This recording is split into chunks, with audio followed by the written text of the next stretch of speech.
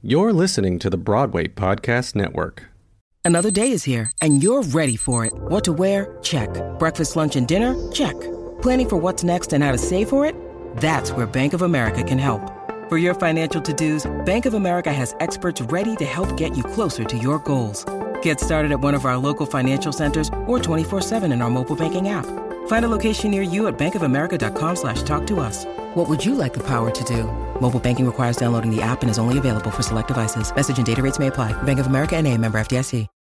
When you need mealtime inspiration, it's worth shopping Kroger, where you'll find over 30,000 mouth-watering choices that excite your inner foodie. And no matter what tasty choice you make, you'll enjoy our everyday low prices, plus extra ways to save, like digital coupons worth over $600 each week. You can also save up to $1 off per gallon at the pump with fuel points. More savings and more inspiring flavors make shopping Kroger worth it every time. Kroger, fresh for everyone. Fuel restrictions apply.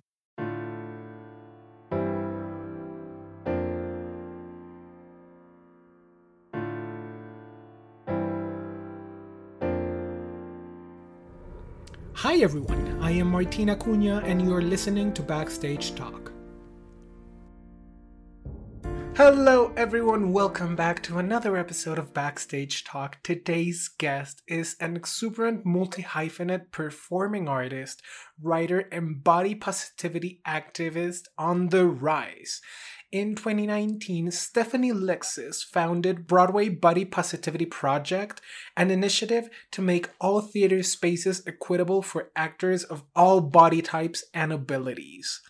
This is a very close to my heart topic, I've been super excited for this conversation. So Stephanie, welcome to Backstage Talk. I am honored to have you.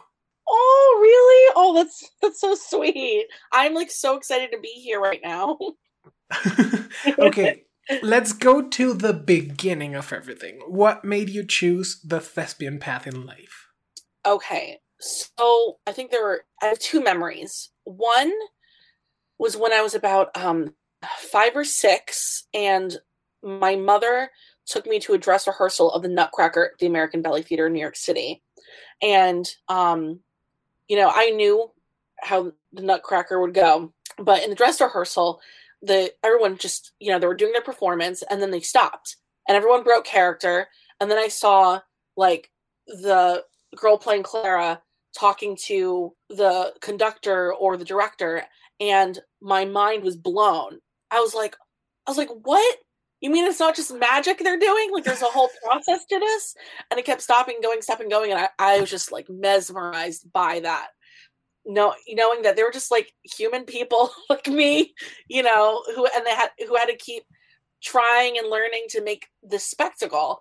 I think that's where I got like the bug, as they say, or that's where I was bit by the bug. I forgot what the expression is, but I don't know. Who knows? Another experience was when I was around the same age and I went to a children's museum, and this girl was having a birthday party with her friends. And as part of, I guess, her birthday package, they got to act out Cinderella. So obviously the birthday girl got to be the princess. Her friends got to be the evil stepsisters and the evil stepmom. And so they needed someone to play the Prince Charming. And I was like, oh darn, I wanted to play, one of those roles. And the person running the program was like saying, any takers? Anyone want to play the prince? Anyone? And I just thought, you know what? I'm just going to go for it. I raised my hand, knowing that, I probably wouldn't play a role like that. But then I realized as I was doing it, I was like, oh my gosh, I'm using my imagination, and I could play people who are different than me and have a good time doing it. And so that, I think those two moments solidified that creating magic through art was my path. I love it. And how powerful it was to start using your imagination at such a young age, and knowing that, as you just said, you could play different characters without having to be the typical role or the typical performer for those characters. I love that. Yeah. And I feel like that's the joy of being a child, is that we rely so heavily on our imagination and we're not afraid to use it. We don't question it. That's why, when you look at kids play, it's kind of like, how like in improv, the principle is yes and, You never deny what the other person is saying. It's kind of like that when kids are playing. Like if a kid says, oh, look, there's a purple dinosaur, the other kid is going to say, no, there's not a purple dinosaur. They're going to either like be scared of the purple dinosaur or give the dinosaur a hug, you know. So it's, I think, you know, and I, you know, when I think about why I've created Broadway BOPO, I realize that I think a lot of adults have lost their imagination, which is a shame because we're in an industry where we should really be using it. Yeah, but I agree. So let's dive a little bit into Broadway BOPO. This is an initiative you started for an equitable space for actors of all body types. Tell me a little bit about the journey you had in musical theater that led you to found Broadway BOPO. Yeah, so, you know, I grew up, you know, like every other kid, the theater kid, I did like, you know, the school plays. And when I was around 13, I realized that not only I could sing, but I could sing, you know, especially like with a pretty operatic voice. And so then I realized I really could do musical theater, especially like an ingenue type of role, especially like Golden Age. So like Carousel, My Fair Lady, that kind of stuff. And I, you know, my instructors and my peers, everyone thought I was going to head down that path. And, you know, I started working with theater companies and opera companies. There was a point where I thought I was going to become an opera singer. Like, you know, it was weird. When I was 14, I had music teachers asking me if they could recommend me for Juilliard. It was weird, just too much, too young. But no, I decided I wanted to be on the music theater path. But at the same time, I was struggling with an eating disorder. I've had binge eating disorder since I was 11 years old. And with the eating disorder, you know, my weight was kind of like a roller coaster, because when I'd go through periods of binges, I, you know, naturally I gained a lot because I was eating probably like 3 times the amount I was supposed to, because, you know, so, and I noticed that, you know, I wasn't getting certain opportunities when I was on, I guess, the higher end of the weight spectrum. And I noticed I was getting praised by acting teachers and other people whenever I was losing weight. Although usually when I was losing weight, because I was too depressed to eat. I should have given a trigger warning for this part. So, trigger warning, weight loss, diet talk, eating disorder. And yeah, I noticed that I wasn't getting the opportunities that I felt that I deserved. I specifically remember something in high school. I was in the running to play Audrey in Little Shop of Horrors, and there was 3 girls in the running, and the girl who I heard through my best friend that the girl who got the part said, and I know he was telling the truth when he said this, because she was not the nicest person, but the girl who got the part said that the 3rd girl wouldn't get it because of her skin color, and that I wouldn't get it because I was fat. And so, and that kind of stuff really stuck with me. And unfortunately, I hated to see that was also happening in the professional world. You know, I remember being in a production with this one theater company in New Jersey, because that's where I'm from. And I think one of the ingenues, one of the lead ladies, was told to lose 20 pounds by the director. So I just noticed that these instances kept happening more and more often the older I was getting. I was in this intensive that was designed to help you succeed on Broadway. And the head of the program, you know, said I could never play a Disney princess kind of character because I'm not this. And when I say I'm not this, she literally stuck up her pinky. And that again, and I remember going to like the smoothie shop next door and getting a belly buster shake, because I realized that the industry prizes, you know, a thin body type. Yeah. And then also when I went to college, you know, I was cut from the musical theater program after 3 semesters, mostly because my technique was going nowhere. My mental health was a mess. And so I agree with them on cutting me for that reason. But then they also said they did not know how they were going to cast me in for their future repertoire classes. And I'm thinking, use your imagination, like, you know, and then I remember one of the professors telling me, as I was in disbelief that I was getting cut, that she said to me, you know, right now, just make a list of roles that you can realistically play. And I said, well, I've played Cinderella in Into the Woods. And she replied, oh, do you really think you can realistically play that role again? And in my head, I'm thinking, yes, because I could sing the role. I have the spirit of the role, that, you know, the essence of the role. Mm-hmm. But then I realized, oh, wait, I'm not then. And so this I'm giving you a really long answer. I'm sorry, because now I got more to say. But these, at the time I was just accepting it as the status quo. But then, so like flash forward to 2018, around this time, body positivity and body diversity and representation were part of the dialogue, and not only in theater, but, in society as a whole. And around this time, I was like trying to plot my next attempt at an epic weight loss. And while I was trying to plot that, I started to think to myself, I guess I had like this epiphany. I was like, even if I got the ingenue body, what kind of message is this sending out to all the young kids that come to the theater? That the only way that you can portray someone who's worthy of love and someone who's considered beautiful is if you are already thin, or if you lose weight to become thin. And that just didn't sit right with me. I was kind of thinking about my own inner child, and how I was, like I was raised to believe that I was beautiful, and I would hate it if any child were to feel that they had to change themselves to be loved, So I thought to myself, you know what? I can just play the roles I want to play now. So let me do a photo shoot in which people of my size get to dress up and sing as leading ladies and ingenues. And I got really excited, and I started talking to some actresses I know, and I started putting this project together, which is still in motion. I'm aiming for a summer 22 debut for this photo video shoot. But I was thinking to myself, I want to post these photos and videos somewhere, but I don't want to just put it on my personal social media. So I thought I need a platform, something that is bigger than myself. So thus creating Broadway Body Positivity Project. But also with that, I thought it's not just going to be about weight stigma and fat phobia. It's also going to, I was thinking about my friends from college who were disabled, BIPOC, little people, and how they were overlooked, even though they were so talented.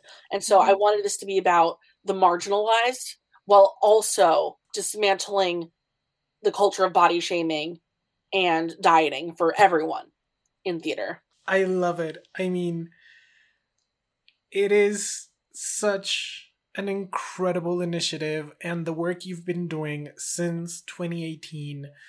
Deep down, I know it is changing the industry, even if it's hard to do, even if it takes a lot of time, but it is. So I want to ask you, what do you think it's been the impact you've had in the theater community, and specifically in performers? Yeah, so I think, one, I've created a space where people can feel empowered. And I'm really not saying this based off of what other people have said, but I think, there's power in numbers. I mean, whether that's a good or bad thing for anything in life, but I think people feel like now they have a sense of community. People feel empowered. People feel like they have a space where they can raise their voice about these issues. I think one of the ways this Broadway BOPO has been effective is that it has empowered a lot of actors to audition for the roles they deserve to play.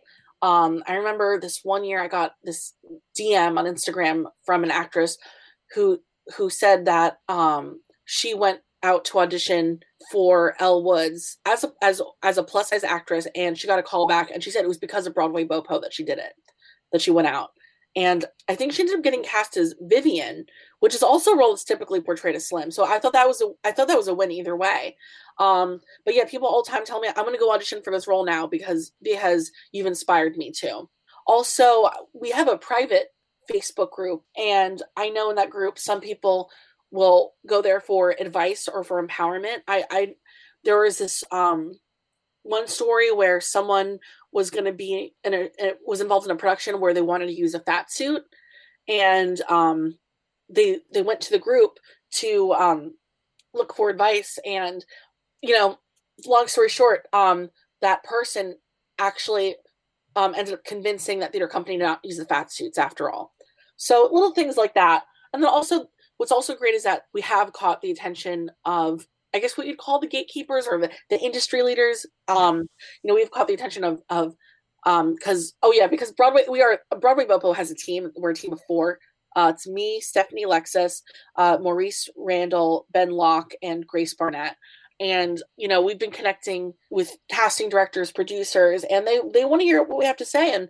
And we have some great ideas about what we can do to create realistic change. I love it. Now that you mentioned change, I want to ask you, how can we start changing those unhealthy habits in the industry, those standards?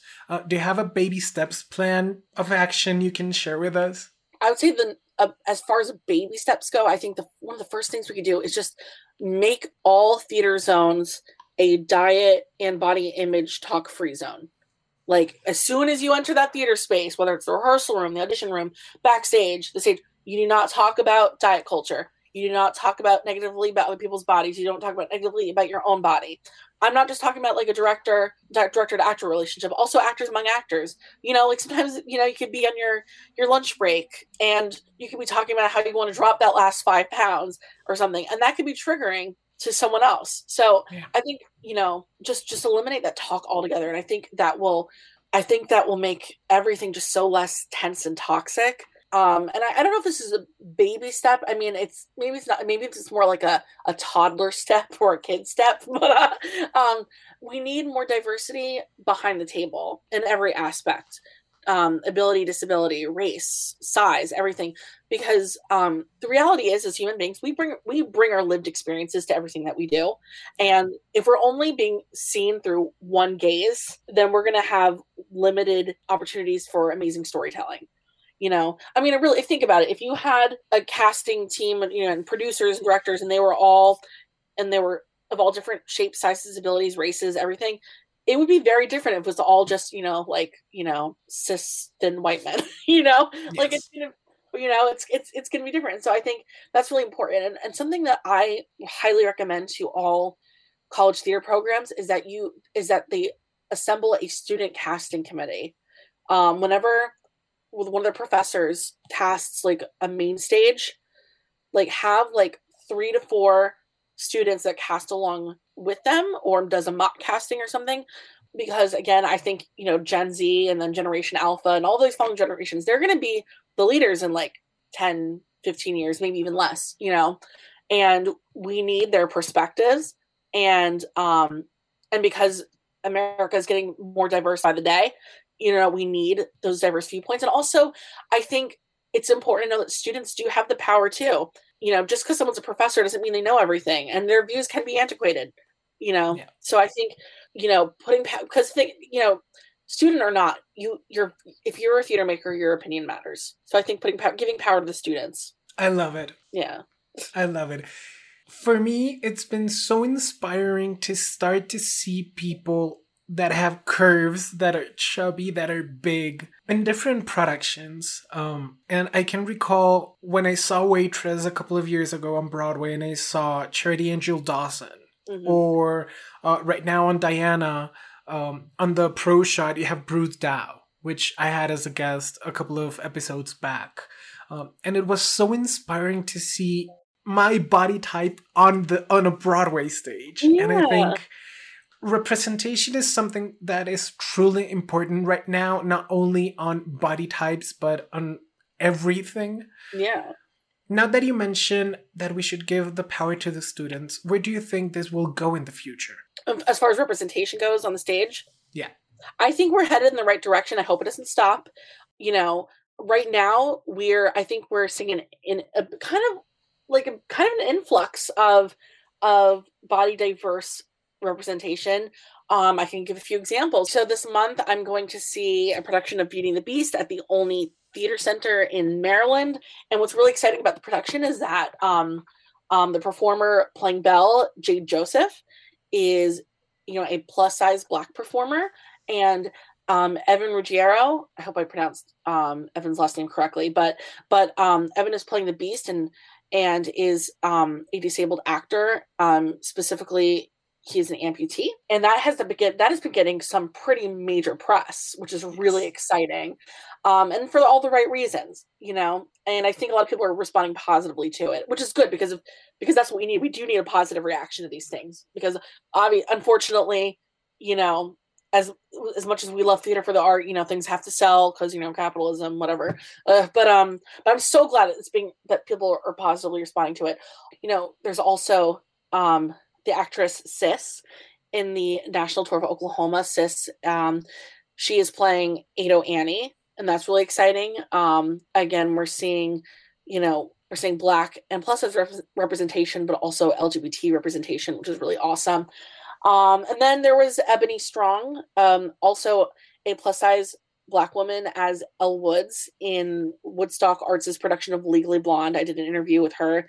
And what was really, can I say what was really awesome about that too was that they didn't wig her. They didn't put a blonde wig on her. She wore braids and they just like dyed a little bit of it blonde, which I thought was really awesome to see natural hair being embraced. I thought it was really cool. And that should be normalized in my opinion. And also I'm just hearing from people people who message me on Instagram, they're telling me that in their local community theater production, they're plus size and they're getting cast onto new roles. And that just makes my freaking day. Oh, and then one more example. There's another example. I know that I don't know if I'd call this body positive casting or body diverse casting. I'd call it authentic casting. But I'm starting to see that when a role is written to be disabled, they're actually being played by a disabled person, which for me should just be the basic minimum requirement for that. But I know that when they did A Christmas Carol on Broadway, the two actors who played Tiny Tim were both disabled. So that was really awesome. And then even more recently, Annie Live, which was on NBC a few days ago, Alan Toy, who played Franklin Delano Roosevelt, is an actual wheelchair user like FDR was. So, and it's so funny. I don't do well on Twitter at all. Twitter is like my least, like that's the platform where I have the least pull. I made one tweet about it and I got so many retweets, so many likes about that, which I felt was really encouraging because I think then it means a lot of other people want to see that authentic representation. Yes. But ultimately things are starting or looking up. But what's really, really, what is so critical is that we never rest on our laurels and that we keep pushing for more and more representation. Oh, and then I guess another example could be Beanie Feldstein in the upcoming revival of Funny Girl. Some people are arguing, is Beanie technically plus size or is she not?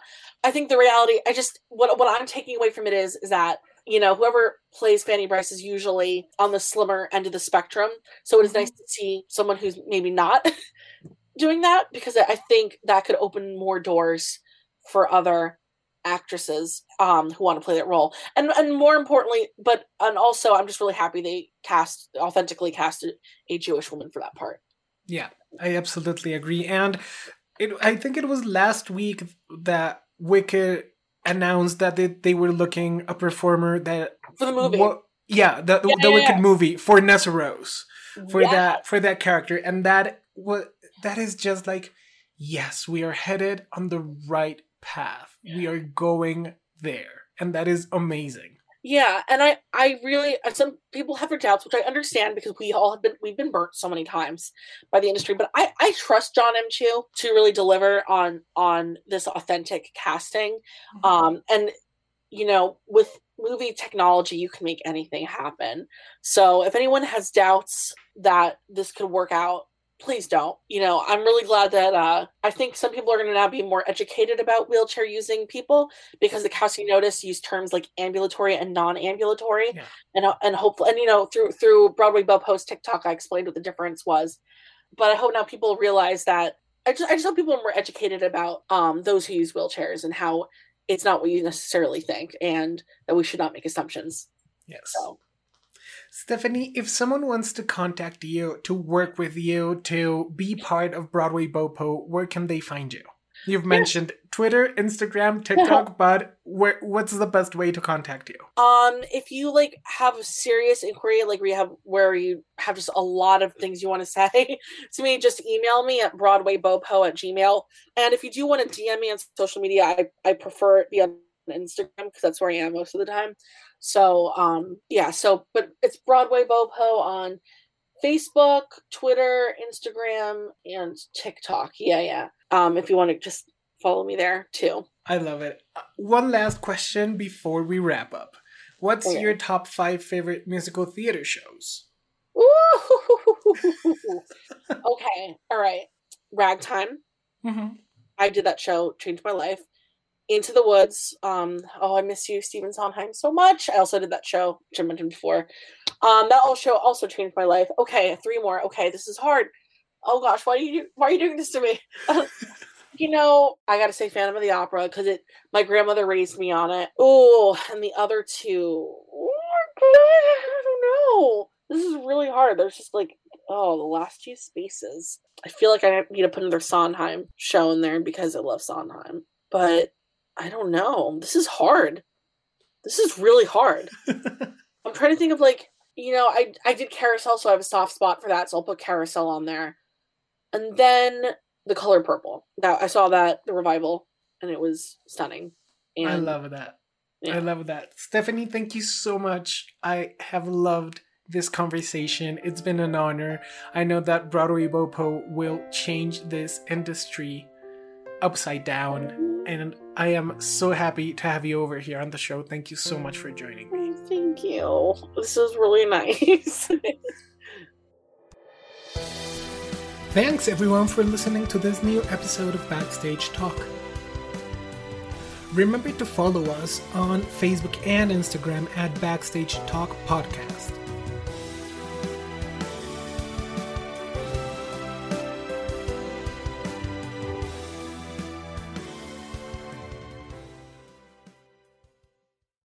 Hey, it's Leslie Odom Jr. here on the Broadway Podcast Network to tell you about the Rise Theater Directory, a program of Maestro Music. Rise is a national online resource designed to connect and empower backstage and administrative and creative theater professionals from underrepresented backgrounds.